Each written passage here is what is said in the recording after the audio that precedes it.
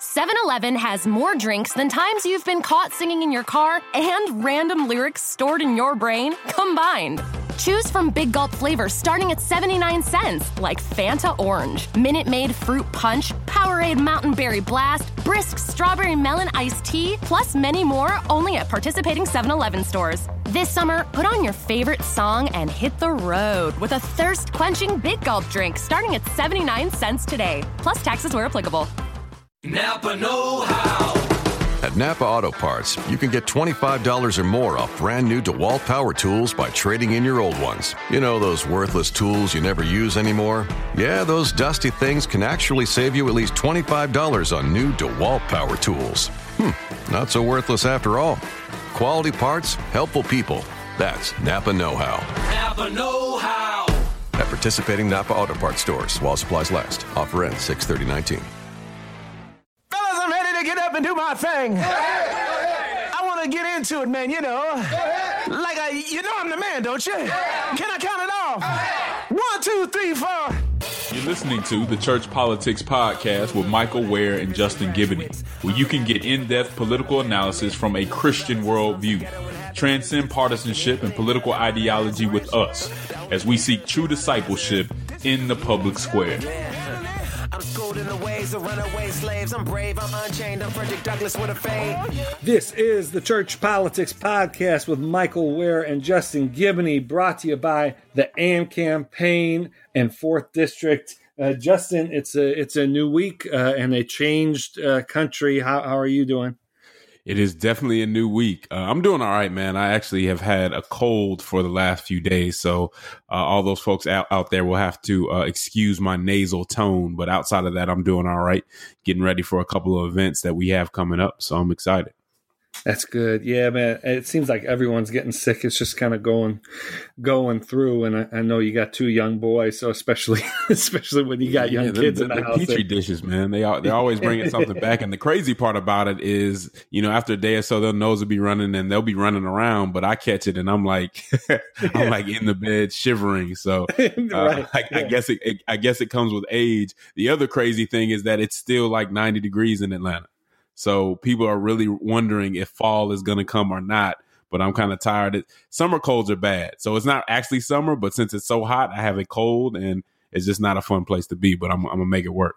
Not enjoyable at all. Well, it's good to be back with you for another episode of the podcast, and good to be speaking with all of you who are listening out there. We have quite a bit to get through this episode. It's been a crazy busy week, and so we want to get through it in an efficient but thorough manner. And you know, I think this will be the last podcast, hopefully at least for, a few weeks, that we start with Brett Kavanaugh, which I think is the only place you can start. On Saturday, Brett Kavanaugh was approved by the Senate and was sworn in a private ceremony Saturday evening.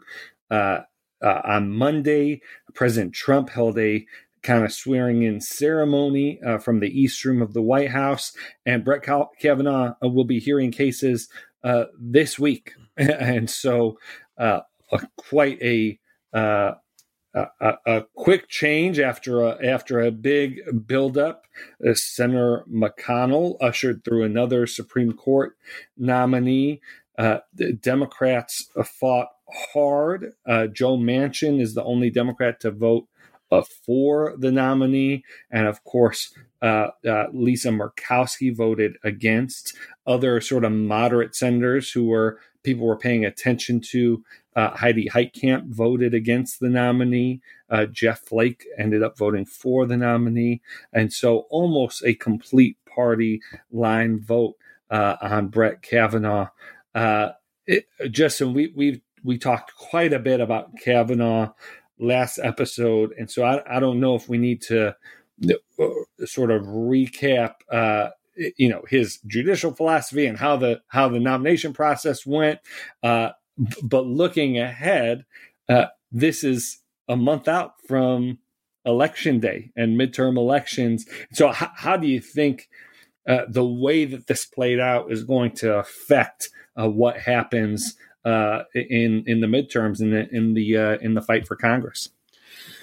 It could possibly have a major effect on the fight for Congress and beyond that. And so it's yet to be seen. But listen to this, and here's why I think it could play a big part, and there's a historical significance to this as well.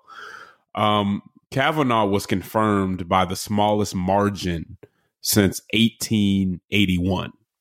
And here's a historical fact. I was going to call it a fun fact, and then I realized that nothing about this was fun. But the Washington Post had an article out that I thought was interesting. The only Supreme Court justice confirmed by a smaller margin than Brett Kavanaugh was Justice Stanley Matthews, again in 1881.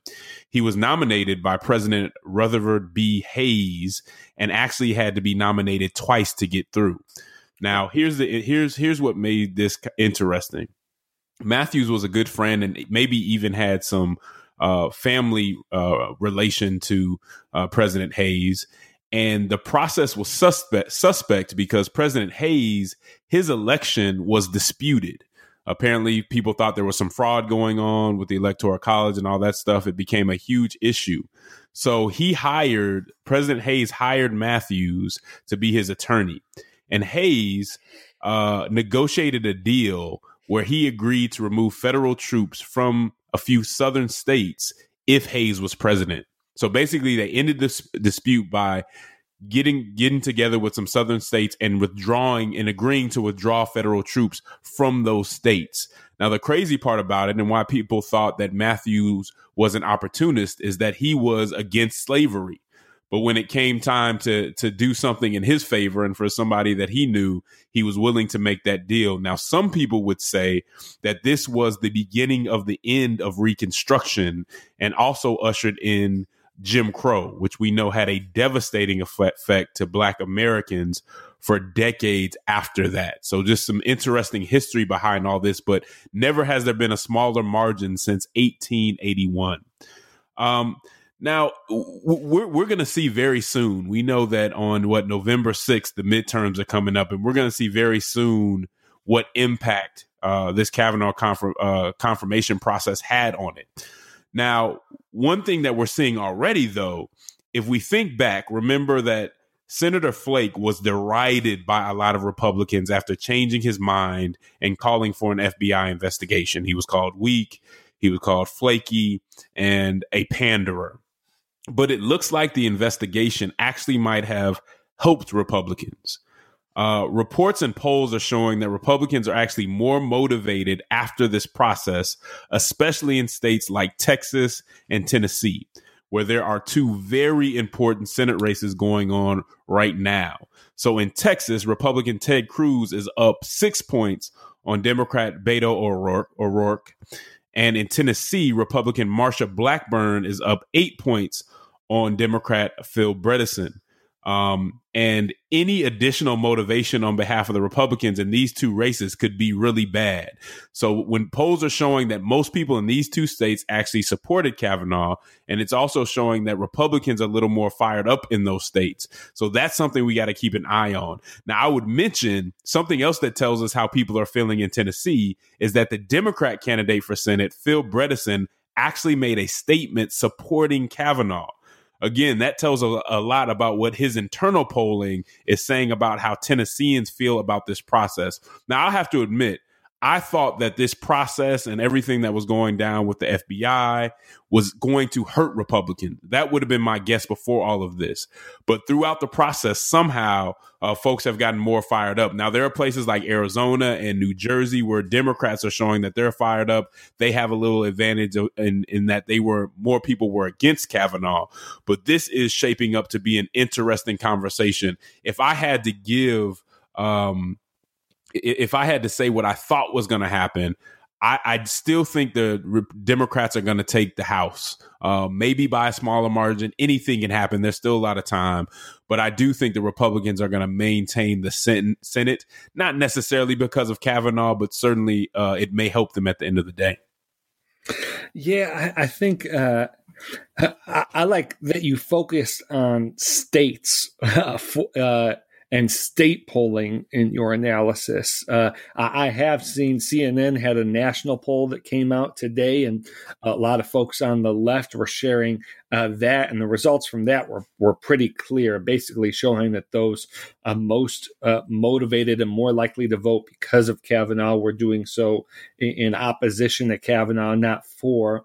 But when we look at these Senate races, it doesn't matter if liberals in California are fired up about this in Tennessee. The fate of the Senate, especially because this is such a tough year for Democrats, because remember, all of the seats that are up for re-election in this year were seats that were won when President Obama was on the ballot in 2012. And so we have races again in places like North Dakota and West Virginia and Missouri, where we're trying to defend Democratic seats.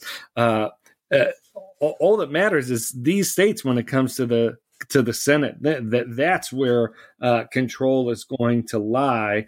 And I do think we're going to have to certainly wait for things to clarify. It's going to be interesting to see. We already started to see Democrats pivot even during the final day or two of hearings away from a message specifically around Dr. Ford's allegations and start to focus again on sort of the broader policy implications of putting Kavanaugh on the bench. But it's going to be really interesting to see how that shakes out. And I agree with you, in places like Texas and Tennessee, what Kavanaugh clarified for folks was sort of what being a Democrat means and what being a Republican means.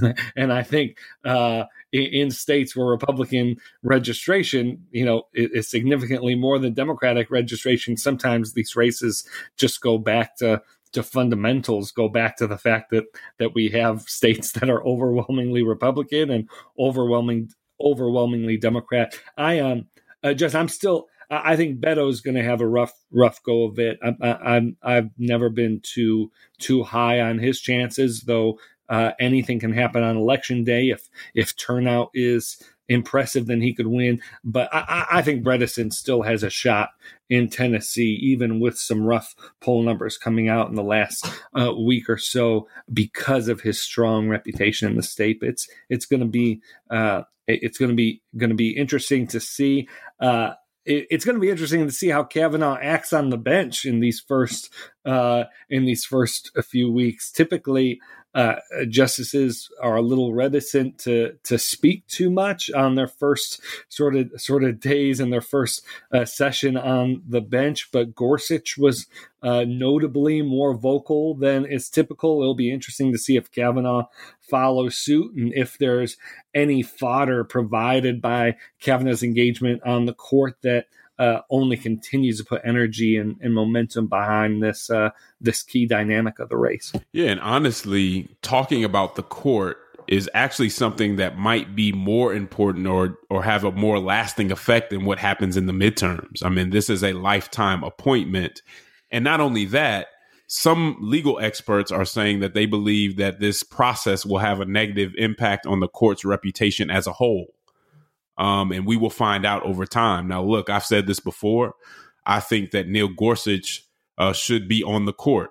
And so this entire back and forth has been tainted since then, in my opinion. That said, Kavanaugh at this point is on the court, and he will have to be judged, no pun intended, by by the thoughtfulness of his opinions. That's where we are right now. We have to deal with that reality. Judge him on the thoughtfulness of his opinions. If he proves to be completely biased or somehow unfit, then, I think history will show that. But he's on the court. We have to judge him and hope that he does the right thing on the court and is about justice rather than anything that is overly partisan. Yeah. Just to close out this session, Justin, I'm not sure if you heard this today, but Senator Mitch McConnell did an interview with John Dickerson over at CBS yesterday, where he seemed to indicate and sort of switched his talking point a bit to suggest that the reason why he didn't bring up Merrick Garland for a vote, which is something that, or even for a hearing, as we've discussed on this podcast before, is not just because it was made, the vacancy occurred during the last year of a presidential term, but because it occurred during the last year of a presidential term in which the opposing, a different party than the president's was in control of the Senate. Many people took this as sort of foreshadowing another cynical move by Mitch McConnell, which is to say that if Ruth Bader Ginsburg's seat opened up, that he'd have no problem moving forward with another nominee to the bench, almost complete, discarding the made up rule that he had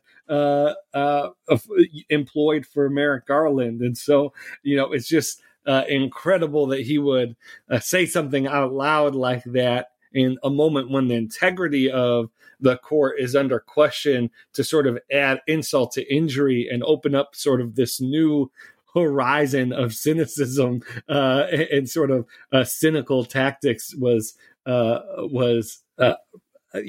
shocking to folks, but also very confirming of exactly how Mitch McConnell views power and using the power that he has. Yeah, it sounds quite convenient, and it really fits in with the last subject we're going to talk about today, which is the lies that politicians tell, but we'll get to that in a little bit. That's good. That's good. We will get to that. All right, we're going to take a quick break. When we get back, we have something of a positive policy update for y'all, which we always love to share. This is the Church Politics Podcast. All right, we're back. This is the Church Politics Podcast. And Justin, we saw, believe it or not, in the midst of last week, which was one of the most contentious partisan weeks in recent memory, really, the Senate managed to pass a sweeping, nearly unanimous bipartisan bill to combat the opioid crisis.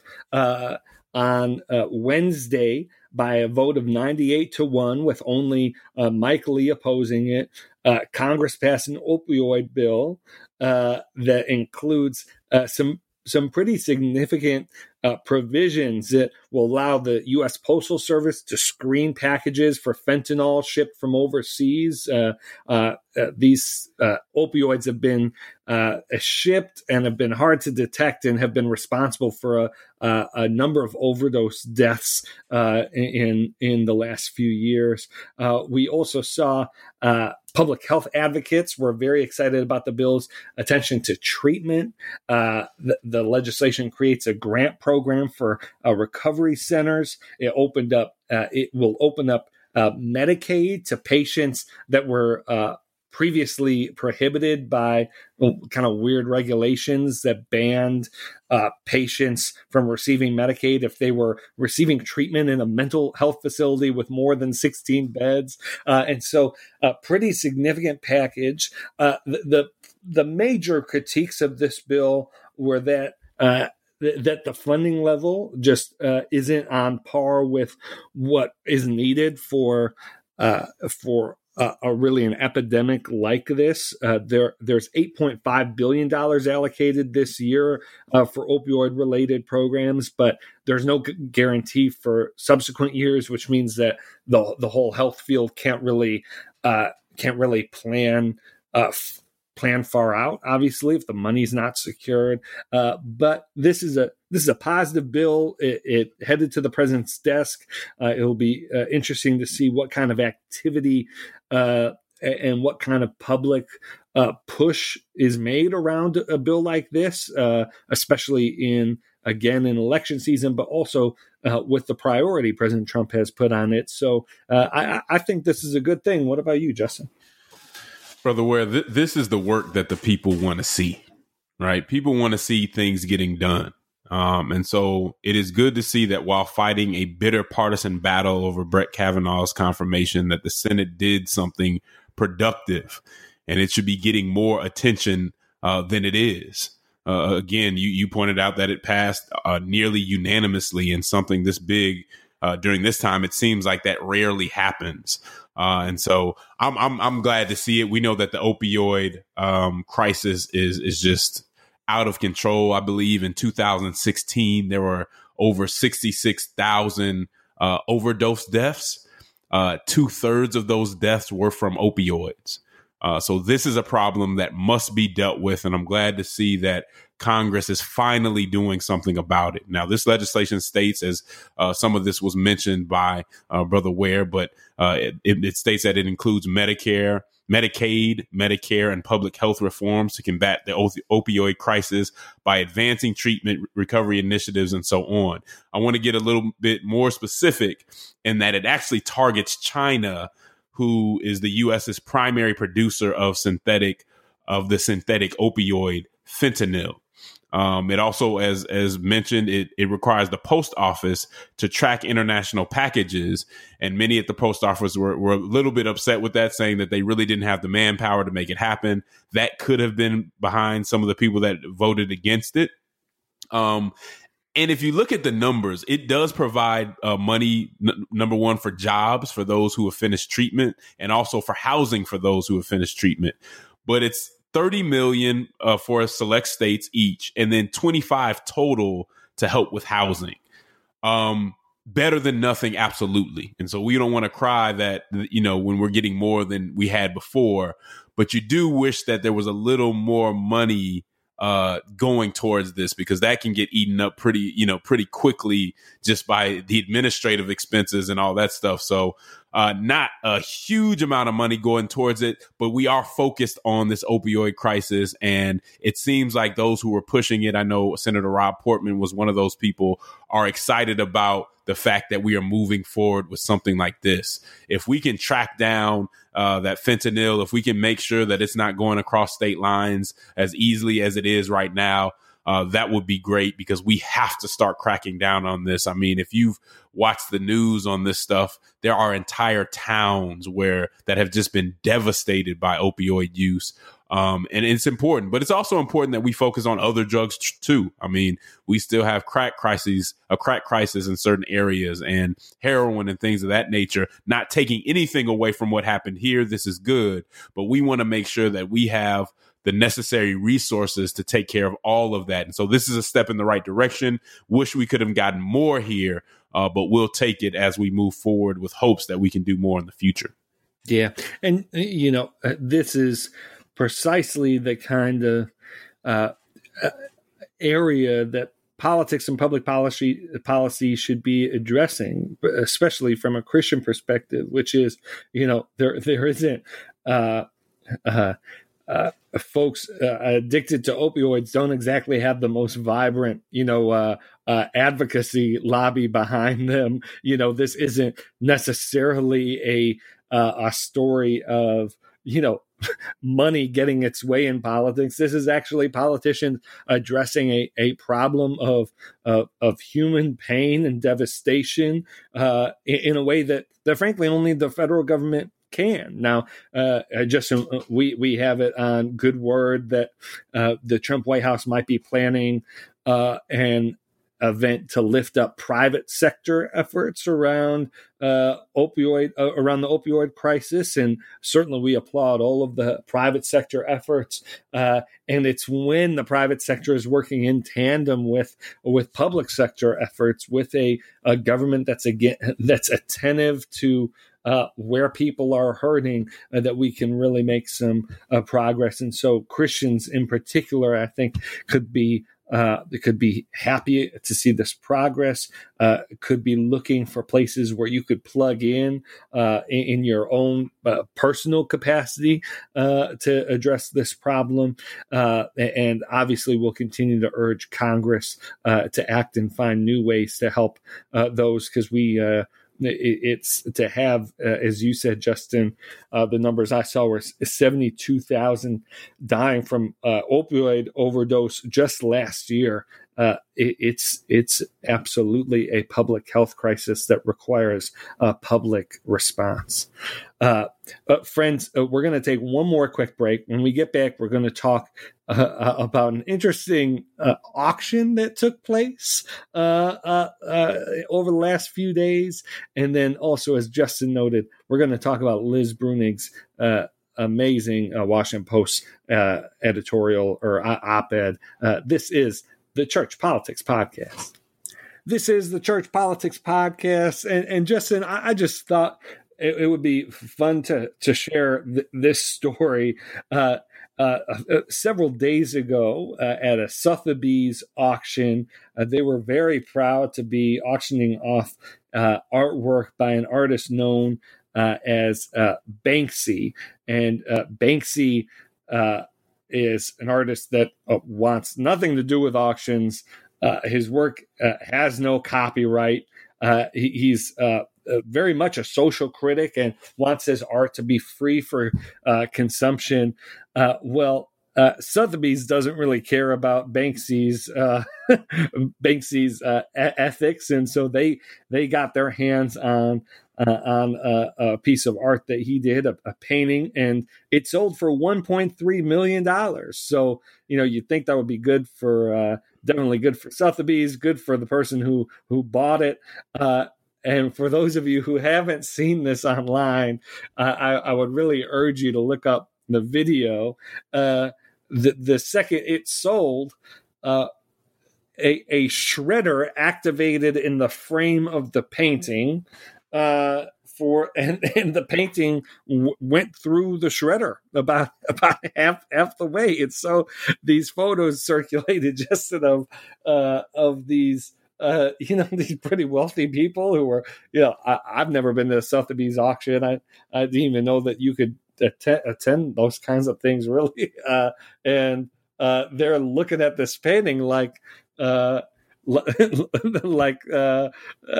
fortunes just got destroyed. And in the case of at least one person, they kind of did. And so I thought it was a fascinating story to see, especially last week in the midst of so much political discord, this sort of whimsical commentary on consumerism and sort of the commercialization of art, I thought was really interesting, and just the shredding and just the exhibit of it all was artwork itself. So just, I don't know if you got to see any of it, but we definitely recommend that folks check out the video. It'll definitely make you open up your eyes a bit wider. Yeah, no, actually, this is my first time hearing about it. Those of you who listen to the show, and I'm willing to admit that you probably know that Michael is probably the more cultured of the two of us, so I don't know a whole lot about the art world, but this was hilarious to me. The question that I have was, does this actually increase the value of the painting, or does it make it less valuable? I don't know. Did the person who bought it, do you know if the person who bought it still wanted it? Did they want to keep it? Because it wasn't totally shredded, right? So that's Justin. My wife said this is like a Hunger Games type of thing, because people report. There were like reporters reporting this story and saying Banksy had an important statement to make about commercialization and the commodification of art, and then they close the story by noting that the painting was worth more after it was shredded, which is just like this surreal, just absurd, man. So it's just a fascinating story. I'm gonna definitely watch that video. I'm looking forward to it. Yeah. To see their heads whip around and look at that painting move through the bottom of the frame, it's definitely worth a watch. Well, Justin, I think we wanted to close out this week's episode talking about Liz Brunig's latest column for the Washington Post, and I want you to jump in and talk about what you found interesting about it. I'll just say, as I watched the response to this column on social media feeds, I was just stunned to see the broad diversity of people on the political spectrum who read this column and shared it and said that it reflected reality as they saw it.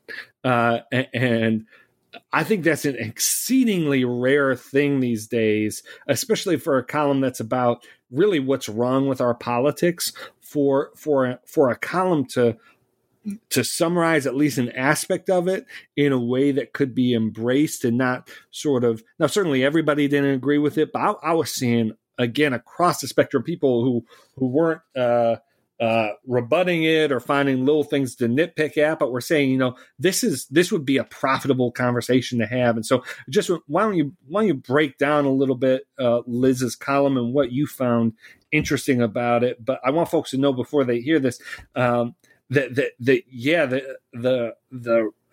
across the board interest and sharing of this column is something that I thought was significant.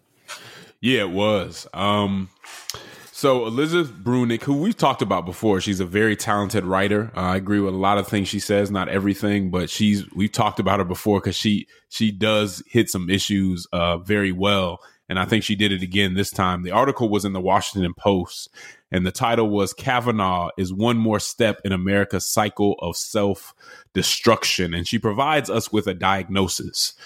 She says that American politics is dysfunctional because everyone thinks everyone else involved in politics is constantly, openly lying, and they're right.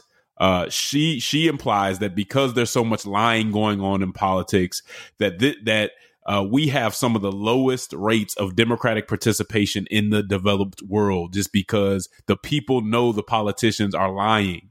And it's interesting. She says what she says about why is pretty interesting. She basically says that we have not found a way to deal with all the diverse opinions that we have in this country without lying to make sure that we don't come off as exclusive or intolerant. Because people think so many different things and we get so outraged when people disagree with us. She's saying that politicians feel pressured to not really say what they think, but to say something very different or even misleading just so they don't get thrown under the bus. And I think there is something to that. Now, when applied to the Kavanaugh situation, she says this is what happened. That this was such a mess because Republicans didn't trust that Democrats wouldn't make up such an allegation. They couldn't say that Democrats would never do something like that. And on the other hand, Democrats didn't trust that Republicans wouldn't dismiss such an allegation, even if they believed it to be true. And so anybody who went on Twitter, any type of social media last week or the last 2 weeks saw there were like two different realities. People were on two different planets depending on really what their political persuasion was and what party they, what political party they sided with. One side, it truly seemed like they thought this was all made up, even if they didn't say that exactly. And the other side was like, well, even you guys just don't care about women because you're just dismissing this very credible thing that you know to be true. And in that situation, as we saw, things get uglier and uglier because there is no trust that the other side works with good faith. Now, I'm not willing to say that there was ever a time in politics, this golden age where everybody trusted each other completely. But there has to be some level of trust, some level of common ground for our politics to be constructive. And I think we are seeing such a breakdown in the credibility of one party in the face of the other that we really can't get through these crucial times. And when things blow up, it's hard for us to fix them because we just don't have the trust to make it happen. And so I think Bruenig really hits on something that's hurting our politics. The sad thing is I'm not exactly sure how you fix it. And I'd be interested to hear anybody who, follows this podcast, if you have any suggestions on how that can get better, because it's pretty disheartening.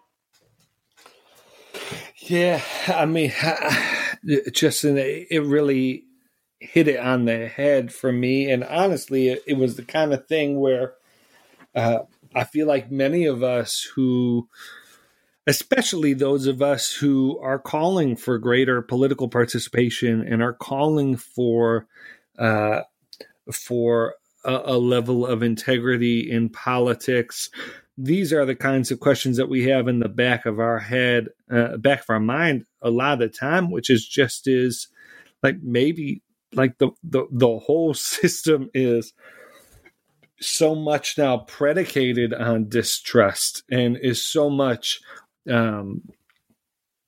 corrupted by these tactics of deception that maybe the old way, the old ideas about political engagement and what ethical political engagement looked like, maybe they just aren't in play anymore. And these are questions now that have been taken up by a pretty impressive array of thinkers across a political spectrum. I mean, I think of Patrick Deneen, the political philosopher at Notre Dame, who wrote his book making the case for why liberalism had sort of reached, and by that he means liberal democracy, had reached its end. And we've seen Jamel Bowie over at Slate writing quite a bit more about these questions of civic involvement.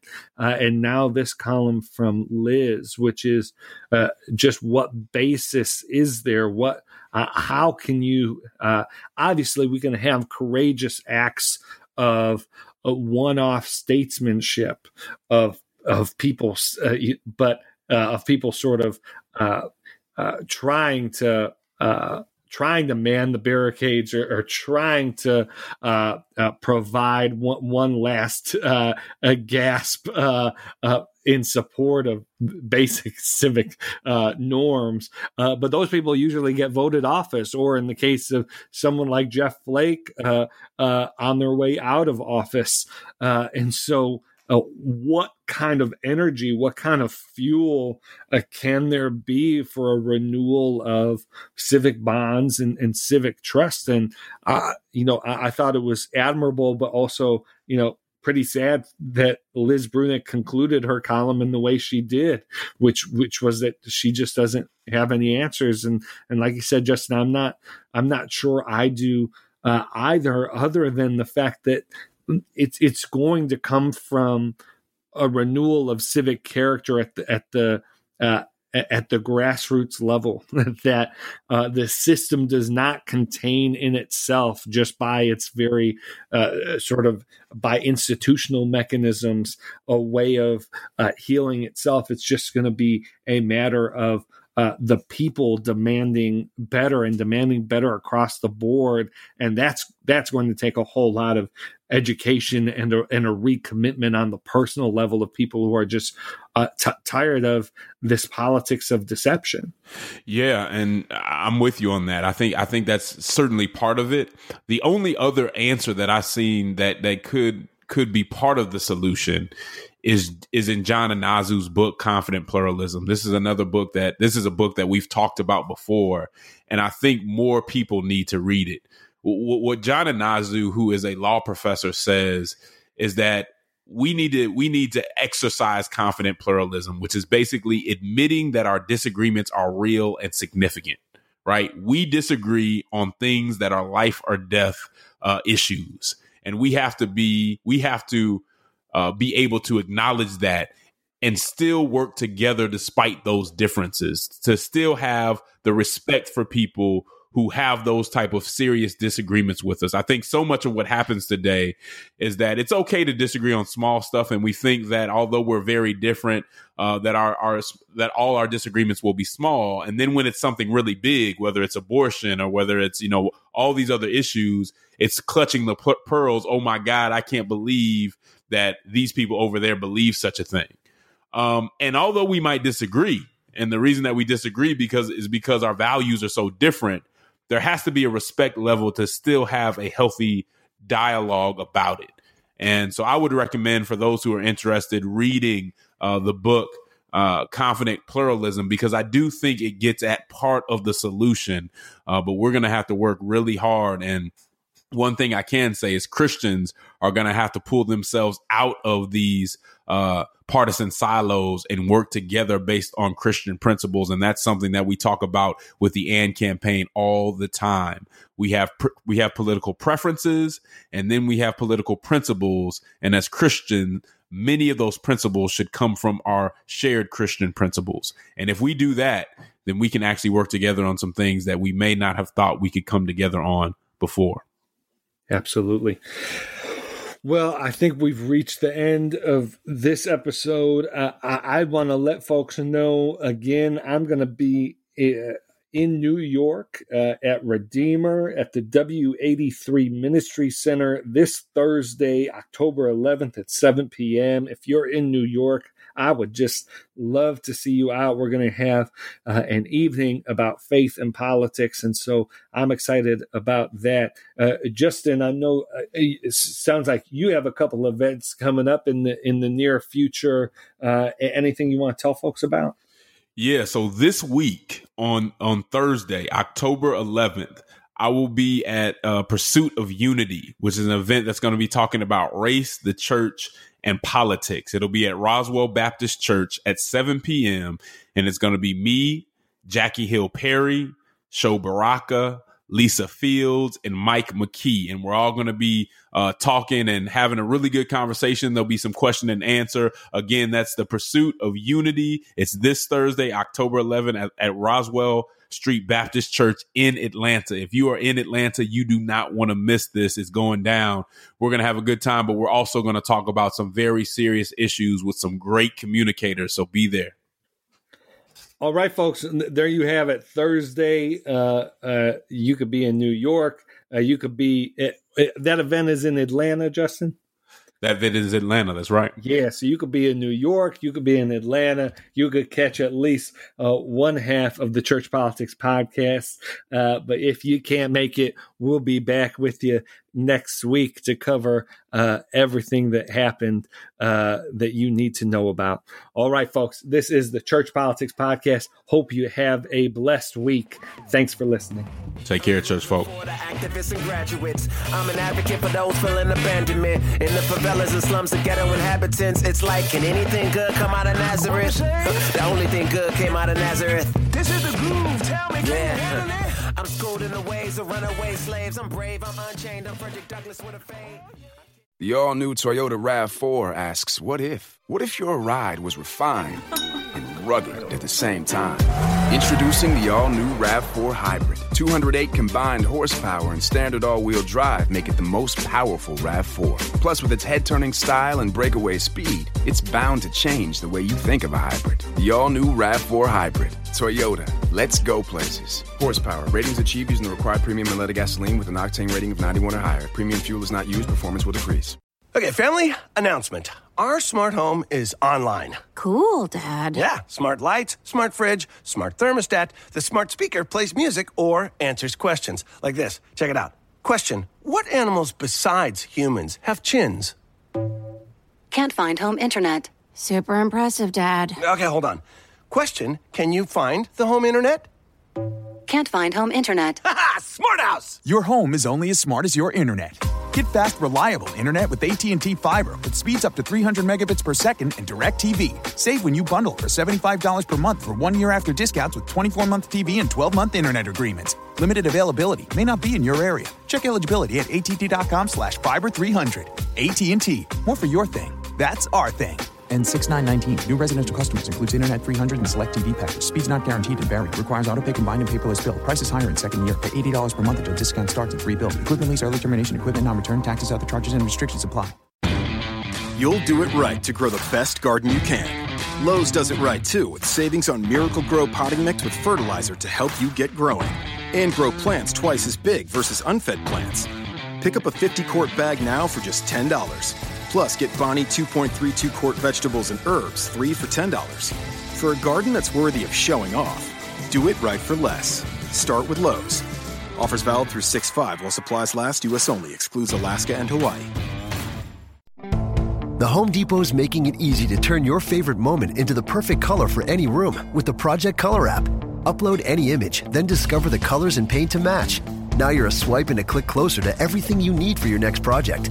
Explore the most popular colors and trending palettes to find your perfect paint. Get a colorful new experience with the Project Color app, then shop our best brands with gallons starting from just $25.97 at the Home Depot. More saving, more doing. U.S. only. See store for details.